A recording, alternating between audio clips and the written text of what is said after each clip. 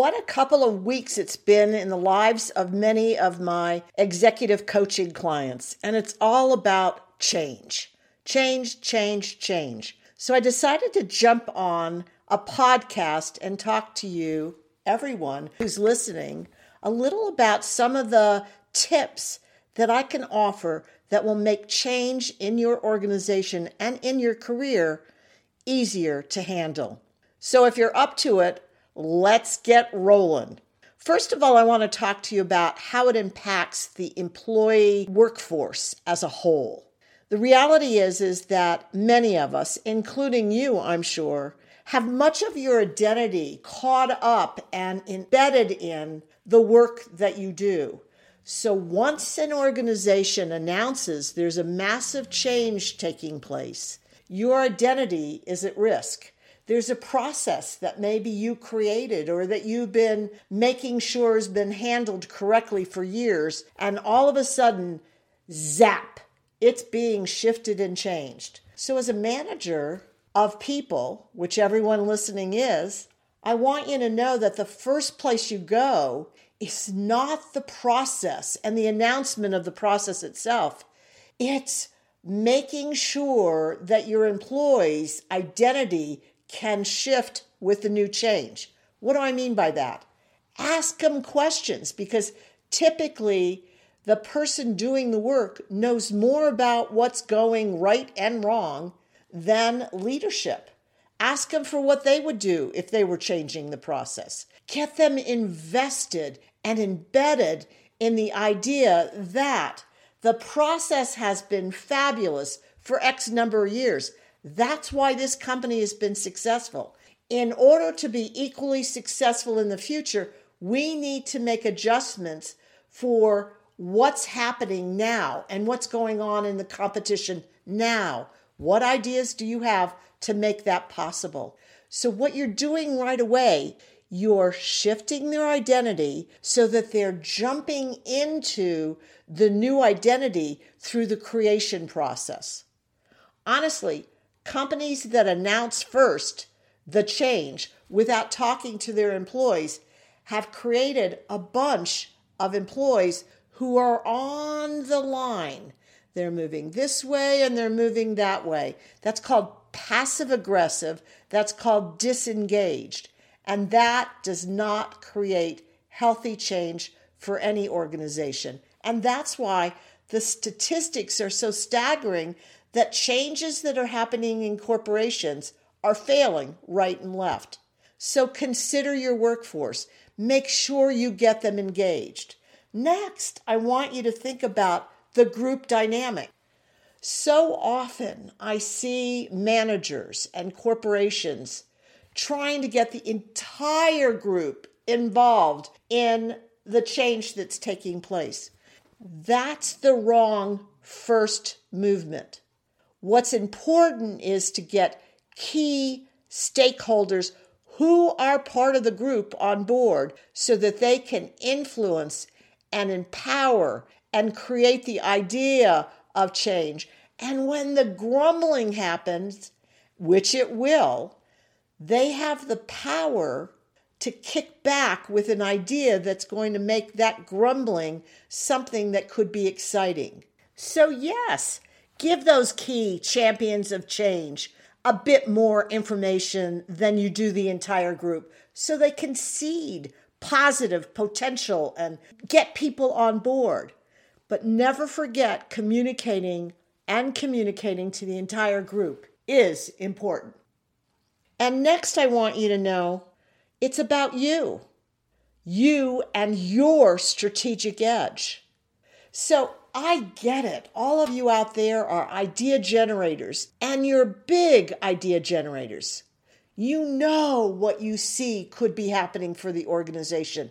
And they've announced something that you've wanting to see happen in your organization for years. And so instantly you're in the mode of helping them, because we women are helpers. And we like to add value everywhere we are. So you're talking to your managers about possibilities of where the project could go awry. You know, The company has decided they're marching 7 soldiers down the pathway in the future instead of the 5 that they've been doing. But you know there's a bridge coming up that can only handle 5 abreast. So you're going, whoa, wait a minute. We need to look at that bridge. Instantly, I hate to say this to you, I really do hate to say this to you, instantly you're seen as someone who is opposed to change, which is exactly the opposite of what you wanted to have happen. What I recommend you do is start thinking of how can I champion this change such that the organization sees me as a champion for this change. What can I say to my manager about how great this idea is and how fabulous it is that the company is moving in this direction so everyone knows you're a champion of change? Because unfortunately, there are so many naysayers out there. It's hard for leadership to discern the difference between the stumbling block naysayers and the ones who appear to be naysayers but really are helpers. So first, your job is in the timing of change. I am a champion of change, and your organization knows it. And then next you say to yourself, this concern that I have, does it need to be spoken right now because it's going to create a huge problem for them right now? Or is this something that may come up 6 months from now? And if it's a 6 months down the road, hold your voice because they may discover it on their own. And only when you see they haven't do you speak it. And then, and only then, will you be heard as the change agent you are. So let's go over what we've been talking about here, just a bit more in detail. I know I hit it fast and furious. Passive-aggressive workforce is the death knell of any organization. Whether you're an employee or a manager or a leader in the organization, you, as a strategic edge woman executive, needs to make sure that the people are taken care of, that the workforce is communicated with, and that they are part of the process. I can't tell you, there's been research after research that shows that announcements are made and then silence, very little communication is made. And so many of the background conversations behind change has to do with speculation on the part of the workforce. And speculation is not a good thing. You want to make sure that they know the facts. You want to make sure that you've connected them powerfully to the process that's moving in. And you want them to feel on board. Are you going to get everyone? Absolutely not. And that's where I was talking about the group dynamic. So as a manager, as an employee, you want to do your best to connect everyone in the workforce to the change. And I want you to understand group dynamic. The reality is that group dynamic is such, and this sounds so terrible, and I actually hate to say it out loud, but I'm going to anyway, because I'm giving you the secrets of the game. And I know this doesn't represent any of your thinking or attitude. In group, it's an amorphous mass. Very few of that amorphous mass cares enough one way or the other to make dramatic shifts. So, what I want you to know is if the naysayers, those who are opposed to change, have a far louder voice than those who are for the change, your amorphous mass, the dynamic of the group, is going to be more disengaged, more hostile to the change, more passive-aggressive to the change. That's why I said to you earlier, get those key players who are excited about change. Give them some information so that they can feed the group positives. Have them know as much about the change so that they, as peer-to-peer, because that has far more power than leader to peer, leader to workforce. have them help the workforce gain perspective. And then, as I told you, the last is you and your strategic edge. Who do you want to be in the organization? Do you really want to be the person who is a naysayer for everything that's coming down the line because you're not comfortable with what's being spoken? Find a way to become a change agent. I was talking to someone very recently, and I've been in the game for a very long time. And I was saying to this executive that I thought it was tough coming up the ranks when I came up the ranks because there was hardly any women there at all. And I felt like I was climbing a mountain that was impossible to get over. And I guess I was. But when I look at what the corporate cultures look like today, with all the chaos, with all the change, with all the global competition that is occurring, I think you got it far worse than I did. And so you need to be steady force in the midst of everything that's happening around you. And how do you become that strategic edge, steady force, all you? Is it comes from the inside and it emerges out. It's an attitude that says, I've always been able to handle change, and there's no reason I can't be flexible and fluid with what's happening today. Where can I lend a hand that's going to make a difference for my career and the profitability of my organization? Because those two go hand in hand.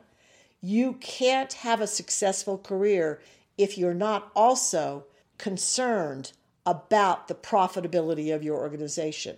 So within your uncomfortableness, you move forward into what can be for you and the company. And so you know better than anyone who the naysayers are, because you're hearing it. And make sure you don't sit in a conversation where nothing but negative is being said. Make sure that you are popping in seeds of positivity to what's happening in the future. Make sure that you don't go into agreement with things that are harmful for the company in the future. You can make the difference by gathering up your strategic edge and using it to leverage change in your organization. And I know you can do it because I've seen people do it all the time. But I've also seen what happens when one does not consider employees, one does not consider group dynamic, and one has not really identified your strategic edge. Let me tell you a story that has truth in it, and it's a combination of a bunch of stories. And at the center is where change goes awry. Senior management is so excited about change. And I want you to see it. Change is all capital. It's big, bold letters. And there's exclamation marks all around it. Because this change is going to make a difference for the company. And they come in and they announce it to the group. And they go, see the vision. And I do agree there has to be a vision. But sometimes, more often than not, companies come in with vision before they've got involvement from their organization. So they announce the vision that the company is going to be in the future. And they paint a brilliant picture of that vision. And everyone who is in leadership is excited because they've explained it so perfectly. And then one small voice in the group says, gosh, am I hearing that what we did before wasn't any good or wasn't right or doesn't work or any of those negativity thoughts? And the leaders say, yes, we're doing a pivot because that no longer works. Zap. You've killed off those employees who struggled and suffered and worked to make that process successful for years. You've killed them off. And you never even knew it because of your enthusiasm. And then you go on to say, and we want you to pivot right into this new idea and this new way of being without any prep. And then from that moment on, unfortunately, because you're comparing everything that's done based upon your new vision, you unconsciously are slapping wrists because no, we don't do it that way. No, that doesn't work with the vision. No, you can't do that. And what happens is people say yes, but they are no longer engaged. And you need your people engaged in order to make the results you want. And they're disheartened. And they look around for another job where someone is going to consider them the be-all and the end-all that's coming in to make life, not death. People want to be seen as contributors. People want to be seen as good contributors. People want to be on the side that's going to create future, but they can only do that if you seed them appropriately. This change initiative is going awry in so many small and large companies, it saddens me. So think workforce, employees, how can I make them feel really good to be part of the new? Group dynamic, how can I make the peers, the amorphous mass, lean more towards the positive than the negative?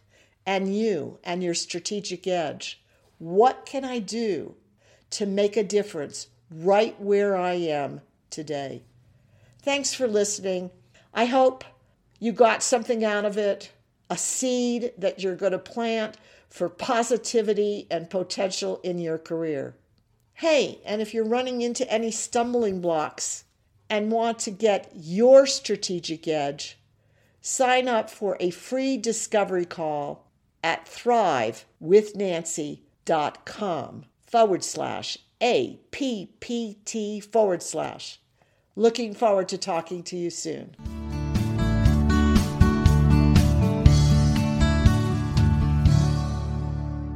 I'm thrilled you've listened to the Thrive with Nancy podcast. My intention is to offer quick tips designed for you to apply right away, ones that will boost your career immediately. I bet you're already considering ways to implement these new ideas. Perfect. Now, if you do me a favor, pass the podcast link on to those who will benefit, your friends and coworkers. Thanks so much.